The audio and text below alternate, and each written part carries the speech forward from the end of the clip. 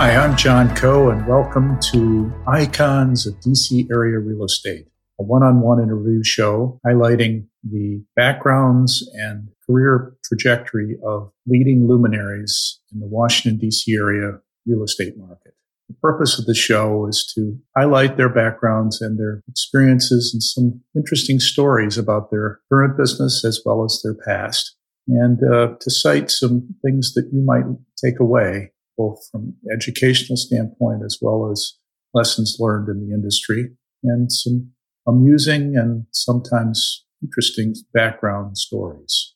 So I'm hoping that you will enjoy the show. Before I introduce my guest for this episode, I want to share some information about Coe Enterprises, my company. It serves income-producing real estate market participants through 4 distinct platforms. First, I advise early-stage real estate companies on securing project financing and on forming and executing operating and financial strategy. My current clients include Brick Lane, a multifamily investment and development firm who began in D.C. and has expanded to the Southeast U.S. with many acquisitions and projects, and One Circle Co., an early-stage multifamily developer and investor in Boston who is nearing their first development project.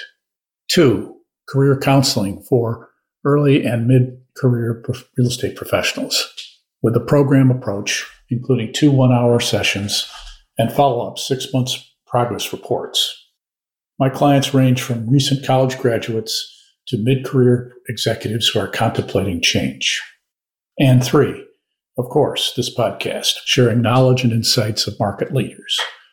I want to give a special shout out to my associate on this effort, Colin Madden, who provides proscript perspective and marketing assistance to produce the podcast. And finally, for deriving from the podcast listener base and my experience as a ULI mentor, Colin and I initiated the iconic Journey in CRE, a community of young professionals from 22 to 40 years old who participate and contribute to online and live meetings, property tours, mastermind groups, book readings, and career resources. In summary, Coe Enterprises' mission is to motivate and guide high-achieving individuals and young companies to get the results they want, and in doing so, to elevate the D.C. area real estate community. To learn more, click on my website, coenterprises.com, or reach out to me at john@coenterprises.com to learn about any of these services. Thank you for listening. So welcome to a special episode of Icons of DC Area Real Estate. We are going to talk today about looking back at 2022, the 20 episodes that we had last year. This is mid-January 2023. And I am going to review these episodes with one of my postscript colleagues, Rameez Munawar. Rameez, welcome. Thank you. Appreciate you having me. So we decided to do this using kind of themes from last year's podcast that I kind of assembled with the help of Rameez. We kind of thought through who we had as guests and what were germane topics. And I thought what we would do is just kind of go through each theme of the 5 that I thought we'd go through, and then refer back to the episodes that had referenced to those themes and what the guests said at that time. And so reviewing the 2022 Icons episodes, we interviewed 8 mixed-use developers and investors, 2 affordable housing developers, 2 government officials, 3 people in design and construction, and 3 people who advise owners either in law, brokerage, or consulting, and 2 who are invest in either debt or equity. So here are the major threads that I took away from the conversation. So number 1 is the clear trend away from traditional office and retail toward residential mixed-use development. Now, this trend has been going on for more than 10 years, maybe longer than that, primarily because of office demand just overall declining, and then the shift in the internet from retail, Amazon and other retailers, growth of online retail, which has affected, retail from regional malls down to small strip centers, and even freestanding retail is affected by it. And then on the office side, of course, what's happened socially and the impact, and of course, the pandemic's impact was dramatic over the last 3 years. So the first episode that focused on this a little bit was with Don Wood of Federal Realty. And Don talked a little bit about the failings of failured malls. And he cited a speech that he made in 2012 about failed malls. And he said, in many cases, there aren't economic solutions other than let's milk this dog until it's gone, in essence, as the highest and best use is best just to leave it alone. So he also said the best product in America, which he likes to say he builds at Federal, and they do a pretty good job, gets repurposed and redeveloped. The worst product just sits.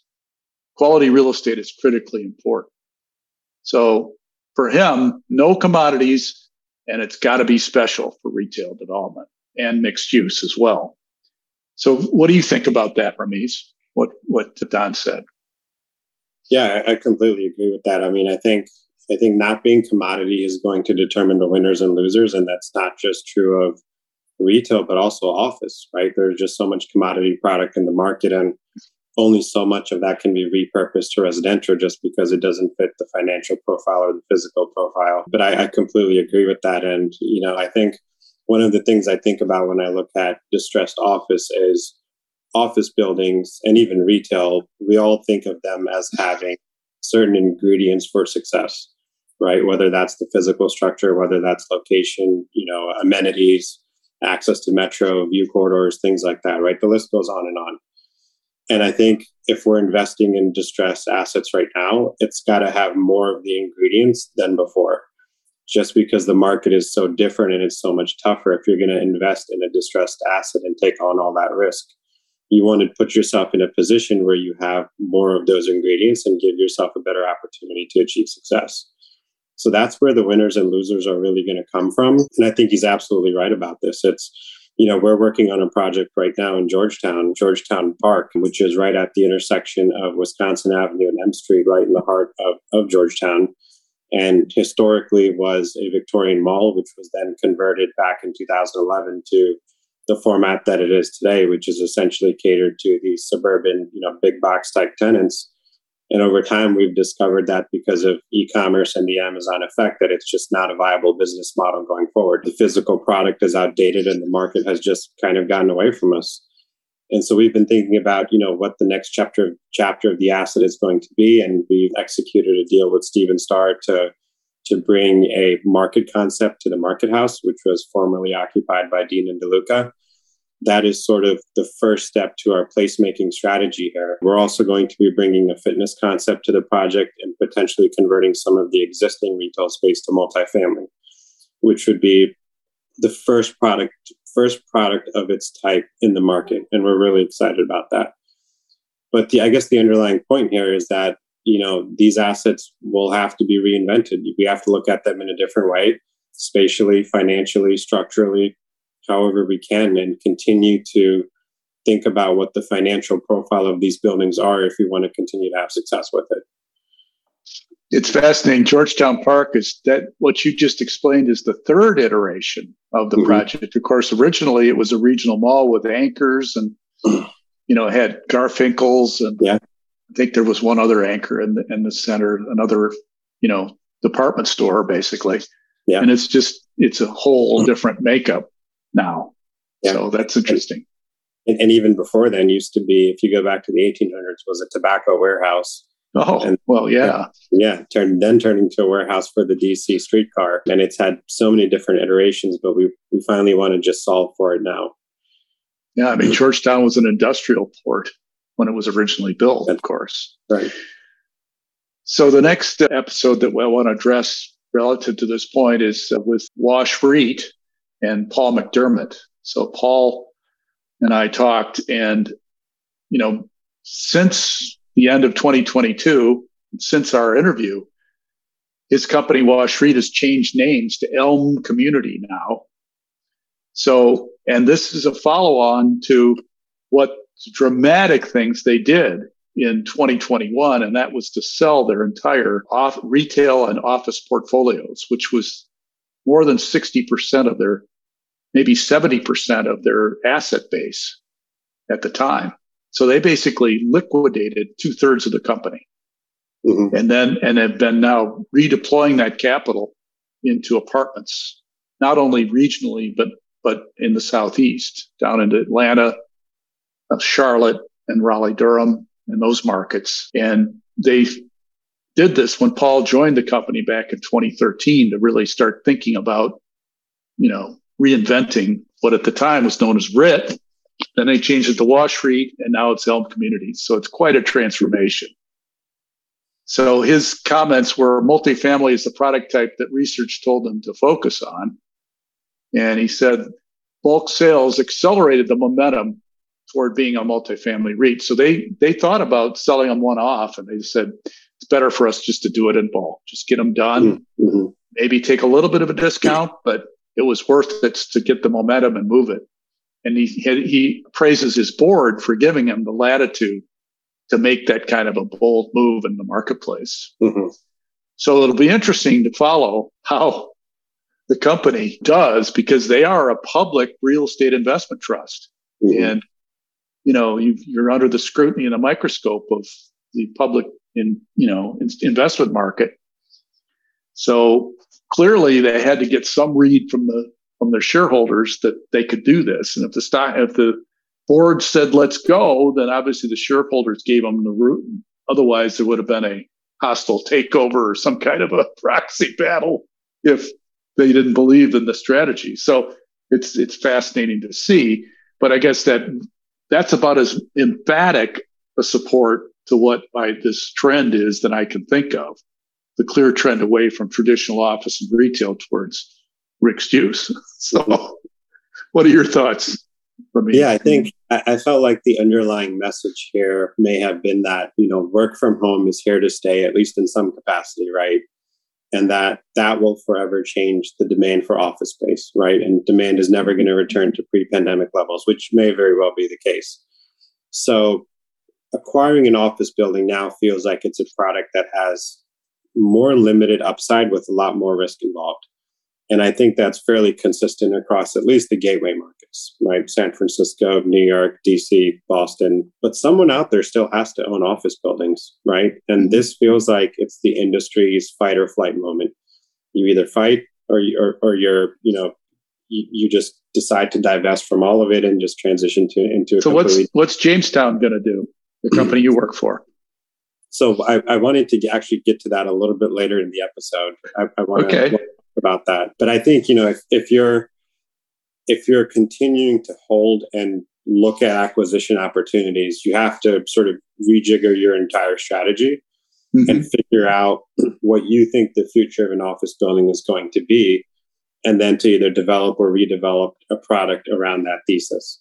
In this particular case, they didn't feel that was the right path forward for the company, and that's perfectly fine.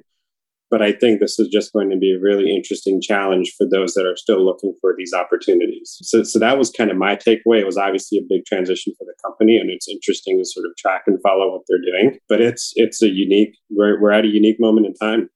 This hasn't happened before. So I think there's all different strategies out there, and they're all kind of interesting in their own way. Yep.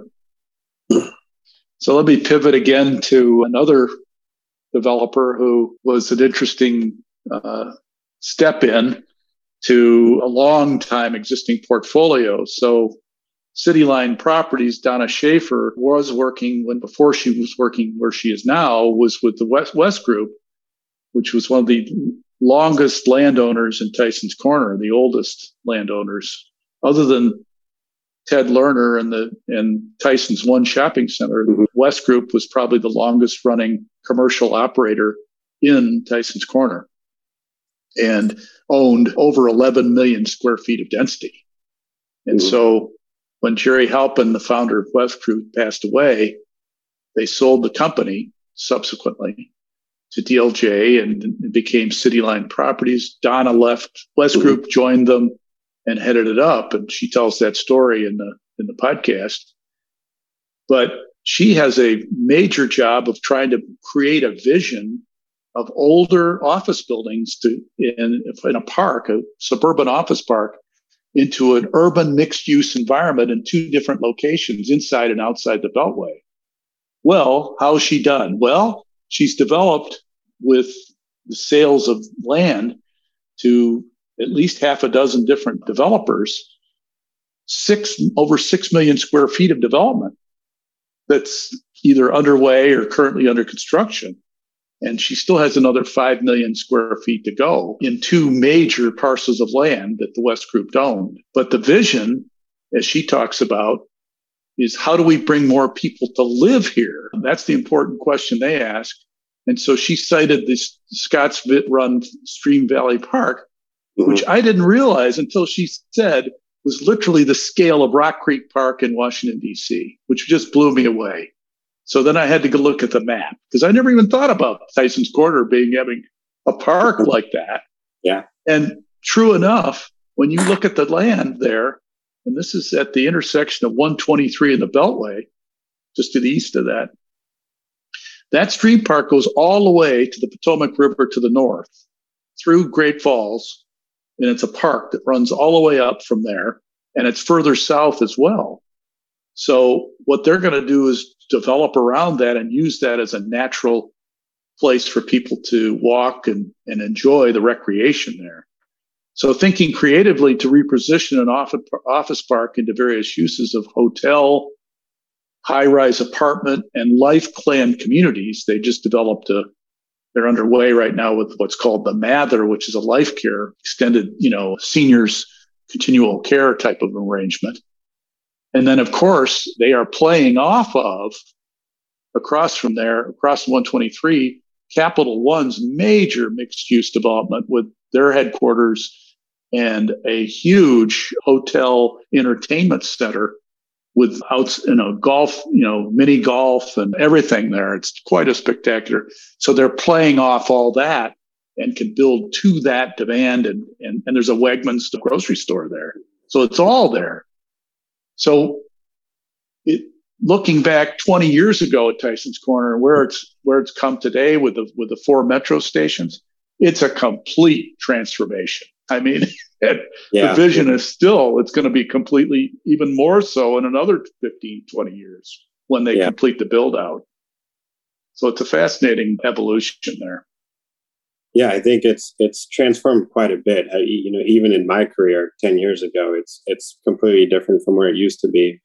One of the things I find to be the paradox, though, of Tyson's as a whole is it is transitioning to a more mixed-use environment, but doesn't necessarily yet feel entirely walkable, which I know is kind of difficult to achieve. It's not as simple as it sounds, right? I think a couple months back, I had to go from the Galleria to the mall and had to cross that intersection. Can't remember the two streets. I think it's International Drive with something else. And I think it's like a 16-lane street that you have to cross. And there's only so much you can do to fix that, right? But I find it to be, I feel like they're trying hard to do the right thing here, and that's what matters. And we've toured projects like the Borough, which I think is pretty well executed, and the Capital One, all the developments that are going on there, I think are really intriguing and exciting to see. One of the things I think is interesting here is, and we kind of heard this with Don Wood as well, is sort of this rise of the suburban office, right? Which I find to be really fascinating because so many people commute from places like Reston and Manassas and Annapolis and Howard County and, even Frederick in some cases. And the value proposition of a suburban office building is becoming much more clear now. After spending so much time at home during the early stages of the pandemic, we've realized all the hours that we've lost that we could have used to catch up on sleep or exercise or spend time with family, whatever it might be. And so after having built up that routine of having that time since the beginning of COVID, it's a lot harder to justify spending that extra hour going from the Beltway to the CBD just in an office, right? And so if I can commute, if I'm in Frederick and I can commute to Pike and Rose versus having to go into the West End, that changes a lot for me. So I think that I'm not suggesting the CBD is dead. I'm suggesting that once I get there to my office, there better be a reason for me to be there, more so than just to sit at a desk and type emails. Or you live there. Right. Or you live in the CBD and not commute out. So that's, again, an affordability issue, of course. Right. But And that's where I feel places like Bethesda, Pike and Rose and Rockville, Tyson's, Reston, they have this geographical advantage that that's true. The CBD just doesn't have now, right? Mm-hmm. So another interview that I did was a couple more with Vicki Davis and Chuck Waters, both large mixed-use developers. Vicki is focused primarily in the district and in Maryland. And Chuck, of course, with Hines is throughout the region, but they're transitioning from being predominantly an office developer and operator into the mixed-use environment. So those two companies came together to redevelop the parks at Walter Reed, which is a major mixed-use development, the former site of the Walter Reed Hospital in Northwest Washington. Our community did tour that this fall, and it's quite a fascinating project. It's probably at least 10 years away from completing, but there's probably 15 buildings being built in that location, all different uses, including entertainment uses, office, retail. There's going to be a hotel built, and they have an outdoor venue for entertainment as well as indoor. They have a theater. So it's just a complete, grocery and the whole bit of retail. So it's a full panoply of options there. But Vicki talked a little bit about the synergies of the place and the correct mixes in the large projects as to how to fit them. And she said, well, there are metrics for all that. I said, well, somewhat it's an art, isn't it, Vicki, where, it depends on the topography, the layout, everything else as far as what you put where, as far as a mix. But it was an interesting conversation about that. And with regard to Hines, one thing Chuck Waters said in the interview with us is he said Hines reinvents itself frequently and has over its 60-some year history. So Jerry Hines started as an industrial developer, believe it or not. He built industrial buildings. Then he did huge office buildings and mixed-use projects in Houston. And then he decided to go nationally and internationally. And they grew organically, not by acquisition, just by organic growth. But to do that kind of growth, they had to morph to the market. And they did that. And they're doing it right now by doing land development and also mixed-use development and residential focus, both in acquisitions and development. And of course, they have their own capital markets group internally. So they have the whole gamut of real estate abilities as a company. But Chuck also talks about some trends that they're working on. One thing is they're one of the largest mass timber developers in the country. And he said we've adapted office space at the Washington Post. So we're not only for the Washington Post at existing buildings. So office buildings are transforming themselves as well. So not just to other uses, but to adapt to users that come in with unique uses. And then, of course, he says that office will probably never be quite the same, but it's not going to go away. There will be office demand at the high end, as he talked about, the trophy office, high-end law firms and other things like that. They're all going to want office space. There just won't be the volume and need. And there will be also much more open plan, flexible space such that different users will look at it, flexibly and not have to do a lot of renovation and build out as what they used to do historically. Any comments on that at all from me? Yeah, I think first off, the mass timber product, if you haven't been inside of it, it's incredibly cool. It remains to be seen how it performs over its life cycle, when you compare it to steel and concrete. But, when I was at Columbia Property Trust, we built the expansion at 80 M Street. I wasn't there for the construction side of things, but did work on the design side and got to see some Preston projects as well. And then at Jamestown here, we're building one at Pond City Market down in Atlanta, which we're really excited about. But I just think it's a cool product and it's a different way of looking at, what the work environment can be. And so if you haven't had the chance to check one out, be happy to show you 80 M Street if you're interested. But I think in the conversation as a whole, to me, it feels like the projects that seem to be having success are the master plan communities, where you're really building at scale and not just looking at individual buildings, one at a time. We've toured some of these projects this year with the Iconic Journey group. We toured Reston Town Center, we toured the Borough, Walter Reed, and we've all been around Pike and Rose. City Ridge, I think, is another one that's coming up. I'm really excited to check that out. St. Elizabeth's. These projects, actually allow for you to create a streetscape that is consistent, an architecture that speaks the same language, amenities that are used by all the different occupants that are shared among the different parcels. And then, as you just mentioned, potentially enough scale to even bring a grocery store into the project. It's the combination of these items that allow for communities to feel like they really have ownership in the success of the project. And that, I think, is a really strong feeling to have when you live there and you feel like you're actually responsible for the success of the project, and you really take pride in its stewardship. That's something I learned at Jair Lynch as well, is being stewards of the assets and of our projects. And I just feel like that type of psychology is just so strong when you look at these master plan communities. Agreed.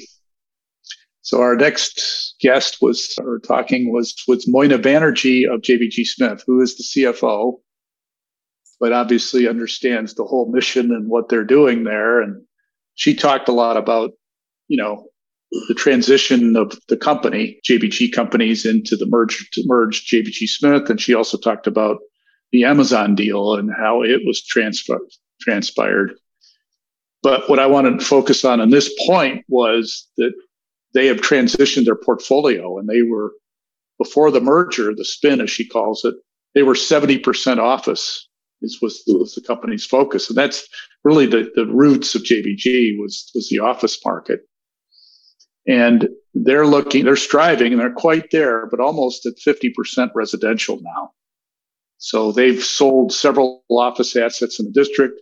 They still have a large property management presence, third party that they manage, but they're trying to, reduce their exposure to office. And for Amazon, all the office they're developing in National Landing is on a fee basis, because Amazon is basically taking down the land in increments, and then JBG is building the office for them as a fee developer, and they will own the real estate. So that's the thesis for them going forward, and they're obviously redeploying that into multifamily assets.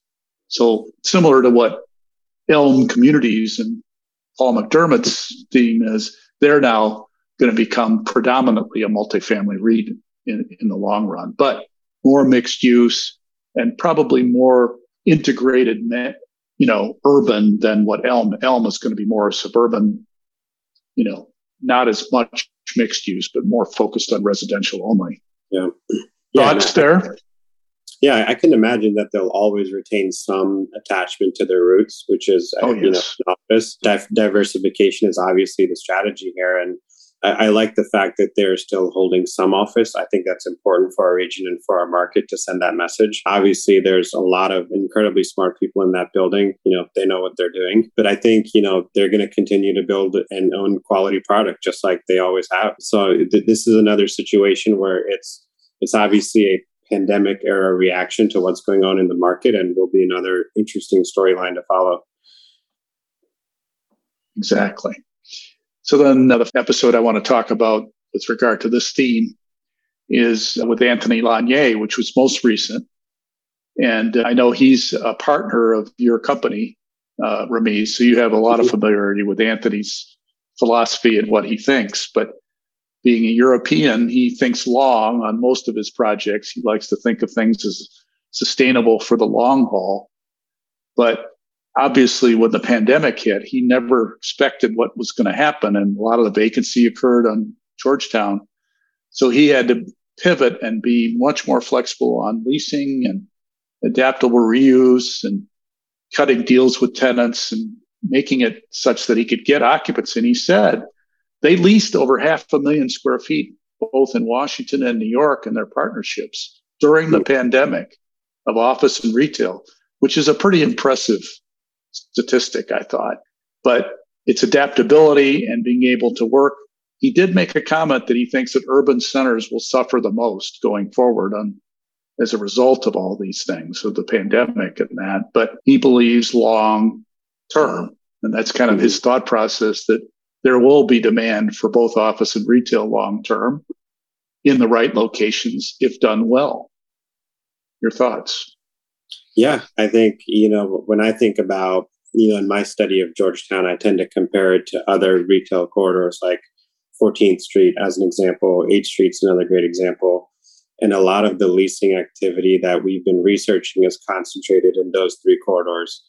The CBD, East End, and West End to some extent have not reacted the same. So I do agree that it feels like these sort of inner city submarkets and neighborhoods have taken it on the chin the most when it comes to leasing activity and even rental rates. One of the interesting trends I think that is sort of consistent with this is during the last couple of years, we've noticed a significant rise in direct-to-consumer brands that previously were e-commerce only, but now they have recognized the value of having a physical footprint where people can actually go and touch and feel the product and actually understand what it is before making a purchase. There's a long and growing list of these retail concepts that have now realized the value of that physical footprint. And Georgetown seems to be consistently, the target submarket for that type of opening. The bid keeps track of this as well. There's a list of all these sort of first in market locations that have decided to call Georgetown their home. And, obviously we compete with 8th Street, we compete with 14th Street. Those are both great neighborhoods. We've got assets at 14th and U, or 13th and U rather. So we know that submarket pretty well. And then of course, when I was back at JR, I used to work on the 8th Street corridor. So I know that area pretty well as well. But I think that these types of mixed use environments where you've got residential, you've got office, and then you've got some retail, and importantly, diversified retail, I think is going to be a key ingredient of success going forward. And at this time, I don't necessarily see the CBD as having that, whether that's an entertainment concept, whether that's, apparel retail, whether that's a movie theater, the retail world is so much more vast than we think of it. And I think the CBD just hasn't yet adapted to that requirement. Well, Anthony's tried. He used the Squatch Court, and he's probably done more residential development in the CBD than just about any other developer that I can think of. So yeah. He's making an effort there, but they were all de novo ground up deals. They weren't adaptive mixed use, adaptive reuse deals.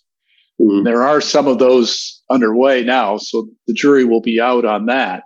I know that the Glow Enterprises is doing one, as well as Folger Pratt. So there'll be some interesting evolutions as we see the transition going forward. My guess is that some of those are incentivized by the city because of the affordable housing mandates that they have. But my also guess that some of them are not. They're just basically forced for some of the users. Like I think Wilco was one of them, where the existing owner decided, okay, we're just going to convert it because we can't lease it. From an office standpoint, we're going to convert it, and we won't necessarily take incentives to do it. We'll just do it on our own because we have the wherewithal to do it. So it'll be interesting to see how all those play out. So the next main theme is what I call the emphasis on community, quote unquote, as the important drivers for development and activation of real estate. And the underlying theme of that is the affordable housing thrust. And I have four podcast guests, that are on this theme.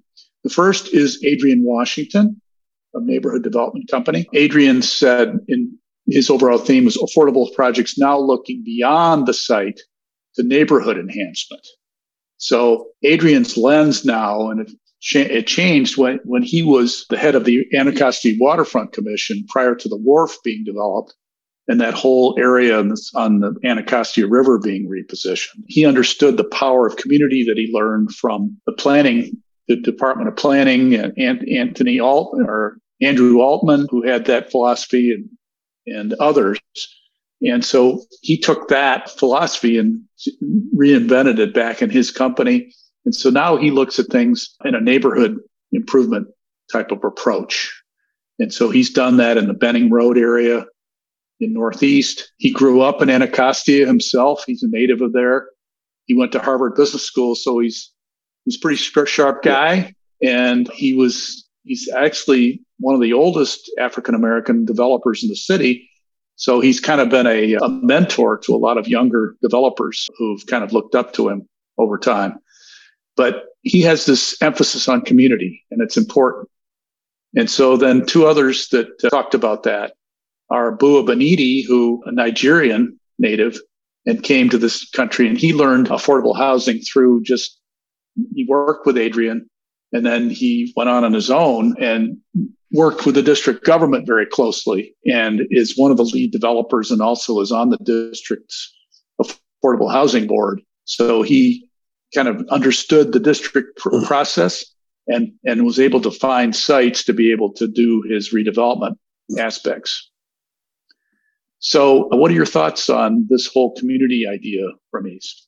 Yeah, so I worked with Jair Lynch from mid-2019 to mid-2021, so about a 2-year span. And, since then, the company has amassed a much larger portfolio of both affordable housing as well as attainable housing, which is essentially naturally occurring affordable housing. And they've done this throughout the region, DC, Maryland, and Virginia. And they've done this by building these sort of larger institutional portfolio relationships with Naveen's Impact Fund, as well as the Amazon Affordable Housing Trust Fund. This has allowed for them to amass a much larger portfolio and really get some scale. And, in my experience working with them, they are a company that really cares about the community. And their approach to these types of projects was to think about the community at large, not just, the one block radius or not just, your immediate neighbors, even looking beyond the A and C boundaries. And so they, in thinking about this, they had a relationship with the Department of Parks and Recreation back in the 2000s, and they oversaw, I think it was a $200 million capital improvement program where they worked on recreation centers throughout the city on behalf of DPR and trying to figure out what it is that the community wants and what do we need to deliver. And so it's not affordable housing, but I think it really speaks to the type of company they are and the relationship that they've built with communities. And I think over the long run, it has really come to their benefit. And they've had tremendous success in not only building those relationships, but then utilizing that to build great communities. So I had a fantastic experience working with them. And they continue to sort of push on this idea that community relationships are one of the most important fundamentals of real estate development, which we've heard time and time again throughout these episodes. So on that theme, I interviewed Deputy Mayor of the District of Columbia, John Felchicchio, and obviously he has some major challenges ahead of him with regard to economic development in the city because of the pandemic. And I said, so how do you get people to come back downtown, John?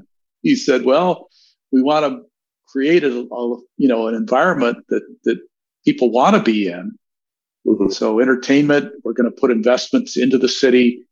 We are obviously going to create some incentives for developers to bring people in, not only to work, but to live and play and entertain. So incentives for people to develop. The primary incentives obviously are for affordable housing, but you're not going to build necessarily affordable housing in the central business district. You're going to build housing that partially will be affordable, but you want housing such that people will use the office space that's there as well.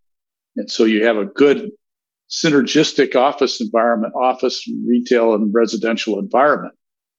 So he said, we are working on trying to enliven the downtown area as the best we can. Vicki Davis in her podcast talked about $500,000 money raised for reinvesting in the city that the city has done. She was very clear that the city has done more than its other jurisdictions surrounding it. Maryland and Virginia has on a per capita basis, which I thought was interesting. And then I also interviewed Chuck Bean, who is the outgoing head of the Council of Governments, the COG. And Chuck talks about bringing people back to walkable environments and engaged workplaces, community orientation. And obviously, he was instrumental in getting the metro funding situation worked out among all the jurisdictions. That was a major one of his thrusts over the last 6 or 7 years, when Metro was struggling to try to get its act together. And they have now a new head, Metro does. So, and this fellow apparently is from Boston and has a good vision for what they want to do for the future. And Chuck was instrumental in helping with that. So Chuck has been kind of trying to hold everything together and bringing people back to what really is important among the jurisdictions in the region. Any thoughts on government involvement, Rameez? Yeah, I think the government recognizes that they have a pretty big challenge here, which is that, we all know that the assessed value of office buildings has really taken a hit as a result of all the vacancy that's out there. I think we're at 20% or somewhere around that number. And that obviously impacts the city's bottom line when it comes time for property taxes. So I know that there's folks in the government that are working really hard to figure out the right, economic development initiatives to sort of correct or at least alleviate to some extent this issue. I think, I'm really fascinated by the pipeline of conversion projects we have in the city, because I know that not every building is really, I guess you could call it, eligible for these types of conversions. It's got to make financial sense, and it's got to make, the buildings have to have the right proportions and the right depth and the right, all the right bones, if you will. So I think that those opportunities are going to be really interesting to see how developers respond to it and how they actually execute. You probably read the headline on the Post Brothers and what they're thinking about doing up in Adams Morgan. Yes. With Universal North, that's a huge project. But yeah, these initiatives, I mean, in a lot of cases, the projects don't pencil without tax credits or some other type of financial structure. So, it will be interesting to see what they come up with and how they solve for it. Agreed. So we'll move on to the third point, and that's innovation in all construction and building activities. And that includes energy conservation, reclamation, building materials, the techniques of construction, how it's executed. So we had basically three guests that were focused on all these issues. Yolanda Cole, who's the principal of Hickok Cole, one of the leading architectural firms in the city. And also Roger Frechette, who leads Interface Engineering, which is a mechanical, electrical, plumbing engineer, designer. And Roger is world-renowned for super tall building activities that he's done when he was with Skidmore, Owings and Merrill, including the Burj Khalifa in Dubai. He was the engineer for that building. But our focus with Roger was on, new technologies, and also his American Geophysical Union building here in Washington, which is a net zero energy building. It is somewhat of a science experiment because it was built primarily just as an experiment because it economically wouldn't work as a new building. No one would pay enough rent to cover the costs of what they did there. But the technologies are cutting edge, and they're also an opportunity to learn on maybe implementing some of them into other buildings going forward. And then Yolanda is, as we talked earlier about mass timber, she's been designing those kinds of things and has been very innovative at their firm at Hickok Cole with new innovative structures and design techniques. Any thoughts on that, Rameez? What I found most fascinating, I think two things in particular that really stood out to me, one was a conversation with Roger Frechette. Excuse me. One was a conversation with Roger Frechette on how buildings can be built to mimic biology, which I guess we call biomimicry, and how we can design building systems to really incorporate that same strategy, which I know it feels futuristic, but it is being done right now at different scales and in different countries and in different ways. And I thought that whole conversation and some of the links that were sent along with that podcast were just really fascinating to watch those videos and read what's going on in that space. And then the other was the conversation that you had with Jim Davis on all the different, new materials and the new technology and new construction methods that are out there. Over the past few years, we've read about, 3D printed homes, the use of drone footage to verify things in the construction field, all sorts of different types of concrete or different types of drywall, different types of rebar, all these different things that are coming out. And I just think, construction is such a difficult industry to innovate that anyone who can manage to do it, it's just such an incredible feat. I saw a video recently where on a job site, they had used a QR code. And by scanning that QR code, contractors knew exactly where the project timeline was, what they were supposed to do that day. Mm-hmm. It had an RFI log, a punch list. All the information was on that QR code, which was automatically updated by the GC every single day. And so that saves you from meetings, from misunderstandings, from lawsuits. And I just think the future in this space is just fascinating. He talked about carbon cure too, which was an interesting methodology for, I guess, manufacturing, and basalt rebar, which I don't really know what the engineering benefits of that are, but maybe it's just a supply issue or whatever. But that was another point he made. But, Jim was really excited about some of these technologies and probably more excited about his people and his teams and getting his projects done. And one interesting story that Jim cited was having to reskin a project that he already had built because there was a problem with the mortar. It leaked and had problems. So they took the whole skin off while under construction and reskinned the whole building just to make sure it was done right. So it was quite an interesting story. Yeah. Well, one thing before we jump, I wanted to share a quote here that I found to be really interesting, and I'm purposefully modifying this for brevity and clarity, but I think it still gets the point across. It's a quote about why it's hard to innovate in construction. And the quote is, and again, this is modified, it's construction has the unfortunate combination of building mostly unique things on different sites with different weather conditions, with different site crews. And it consists of tasks that are difficult to undo and are highly sequential. A building cannot be beta tested to work the bugs out, and it is built by large, heavy things that present a life safety risk. Buildings are also heavily regulated, and this means that any process failure can potentially derail your entire project. So that's the quote, and my reaction to it is I'm more impressed by construction innovation now than I was before reading that, because you don't tend to process what construction is until you look at it from all those different dimensions. Right? There's very few things out there in the world that are like building a building. I look at it, you bring in biological issues. Mm-hmm. Think about what a doctor thinks about when he's operating on a human being, the complexities of that. So the human body may be more complex than a development project because there are even more systems in a human body. But that's one thing that Roger Frechette talked about, is he said that I was trying to dissect the different engineering types. And he said, if you're a builder, or if you're an engineer, a civil engineer, you're basically building the skeleton of the building. That's the important thing for you, is the skeleton, the structure, the foundation of the building.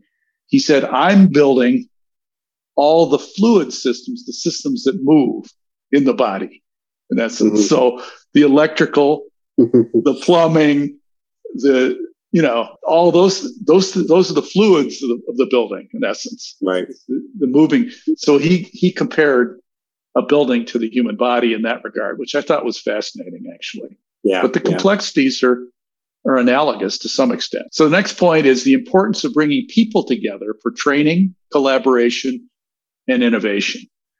So the hybrid is becoming less acceptable, obviously, to a lot of people, and people want presence. They want to be in person with people. So 3 of our guests, Ron Gard of Seyfarth Law Firm, Kyle Schopman of CBRE, brokerage firm, and Adam Ducker of RCLCO, all emphasized that post-pandemic, that they realize that remote work has its place, but will not be effective going forward for team building and collaboration. And they say that the purpose of, my question to that is, what is the purpose of real estate? It's to bring people together, I think. And there's a purpose to go to the office, I think. So And I asked each one of them that question, and they said, yeah, you got to get people there. You can't train, you can't collaborate. It's not easy to do. A lot of nonverbal communication happens when you're in person with people. It's hard to do it over Zoom. So what's your reaction to that? Yeah, and that's exactly my thoughts. I think the main reason why people come to the office is to collaborate, but we've heard that word so many times over the past year or two, but what exactly does it mean to collaborate, right? What makes collaboration in an office so much different, I think, is access to people, right? It's access to having conversations that may not otherwise happen if you weren't in the office because you're right there, right next to someone. And I think that in person, the ideas are generally better because people are not distracted by whatever they're watching on the other monitor. I think people are more candid in person, and people are more likely to speak up when they're in person because they feel like they have to, right? It's a lot easier to contribute and learn and get ideas across. And so there's a whole different psychology to how people work in person versus over Zoom. And you can't consistently get the same quality over Zoom. So that's what I feel like is the main difference. And so when I think about collaboration, I think about quantity of ideas, the quality of ideas, the amount of conversation that actually happens. It's just a night and day difference between, working from home and being in the office. And then what about how developers build to attract people to come in? And what about that point? Yeah, there's all sorts of prop tech that is out there right now that is trying to get to this data. And we at Jamestown, we've got an incredible, we call them the tech and innovation team. And they're responsible for going out and sourcing all this new technology and trying to figure out what it is that will bring people back to the office. And then we have to figure out, what are we interested in piloting at which assets, asking ourselves all these questions, going through pitch decks, reviewing companies, doing interviews, setting up contracts. So we've been through this process so many times with different vendors. And we're trying to bring the best experience we can to not only the building and the building amenities, but also to individual tenants and employees. So that, I think, is also another fascinating space because it's ultimately going to determine which landlords are actually interested in leasing office space. And that's something that we're just incredibly focused on right now. Okay, so the final point is what I call, actually, there's only 5 points total. I was wrong. It's 5. It's adaptability to the changing capital markets conditions, with obviously the rise in interest rates and inflation, and then which increases volatility and uncertainty about valuation of some property and bets on new projects, obviously. So what does it make sense to build, and why, and what are the odds to success? And so I have 2 podcast guests that are kind of focused on these issues, and that's Brian McDonnell of PGIM, who heads worldwide debt for them, debt investing. And he said, we have to become more nimble as an investor and anticipate market volatility and adapt to it. So have the flexibility of different programs to meet with the needs of the marketplace and be efficient when we need to do something a little bit unusual to work things out. Brian's career was he grew the most when he was doing the workouts back in a global financial crisis. So he understood those issues that come up, and he's more or less anticipating that to be needed over the next year or two as the increase in interest rates has created a bit of a crisis, particularly in the office sector where the demand isn't there to offset the increased costs. So you don't have the rental income. So you're going to have a lot of properties going upside down if they haven't already, and will be over the next 2 to 3 years as leases come due and tenants are not renewing and all kinds of things are happening. And then the other guest that I had was Alex Johns, who's with Grosvenor, and she invests in equities and opportunities. And we talked about the markets. They're all in mixed use. And in fact, they are a partner in Walter Reed with Hines and Urban Atlantic. And they're also investing in metro location residential projects. They have 2 going at the Grosvenor Metro Station here in Montgomery County. But in office, they're not looking at new investments, but certainly they're willing to hold on to their existing ones because they invest in the highest quality properties anywhere in the, in the region that they're in. Yeah. And of course, that goes back to their heritage in England, being the developers of Mayfair and Hyde Park and the whole area around it back in the 17th century. It was a 300 plus year old company. So it's obviously a long mindset, but she says, understand how to measure and understand risk. And that's obviously an important thing. And every investor's done that, but I think you have to be more flexible now than maybe you've ever been. Yeah. So your thoughts? Yeah, so this comes back to what I had brought up before about sort of the Jamestown, general outlook on office space. We were having a conversation internally about, market dislocation and what that even means and where the distressed opportunities are in the office sector right now. What makes this economic downturn or pending economic downturn so different from the dot-com bust or the S&L crisis or even the Great Recession is that the new normal coming out of this doesn't feel like what the new normal was in the past. And that's driven by just a complete change in the demand for office space as a result of work from home policies, right? And this is a complete structural change from status quo. And it's a period of time that we've never really experienced before. So it's kind of the first time that the market's really reacting to it. So this kind of changes the entire demand picture. And the distressed opportunities that are out there, we can't look at them the same way that we used to look at them because it's just so different from what we saw coming out of 2009 as an example. Mm-hmm. So this goes back to what I said earlier about, every building has ingredients for success. And if we're going to proceed with an acquisition opportunity, it's got to have more of those ingredients than something we may have been interested in the past, if that makes sense to you. I think there's a checklist, and we've got to be able to feel compelled by an opportunity by having more of those boxes checked than we may have had in the past. Thank you for that perspective, Rameez, and your perspectives on all these points. And thank you, listeners, for listening to this review of our 2022 episodes. I think I touched on everyone, except maybe Mr. Bob Youngentab. And I'll just say with Bob that he's more or less stepped down from leading his company on a day-to-day basis, but was a leader in the for sale housing sector, and obviously saw, really good, strong diversification this last year into the multifamily sector. So he's moving more and more into the mixed use environment as well, even though he stays in the residential realm. But again, thank you for listening and to give some perspective to this past year. And we've got some interesting challenges ahead of us in 2023. I've got a slate of guests coming. I'm not going to give you a preview right now, but we have some really good listens coming up in the months of March and April. So stay tuned. The next one should be coming out about week to 2 weeks. So thank you for listening and have a good day. Take care.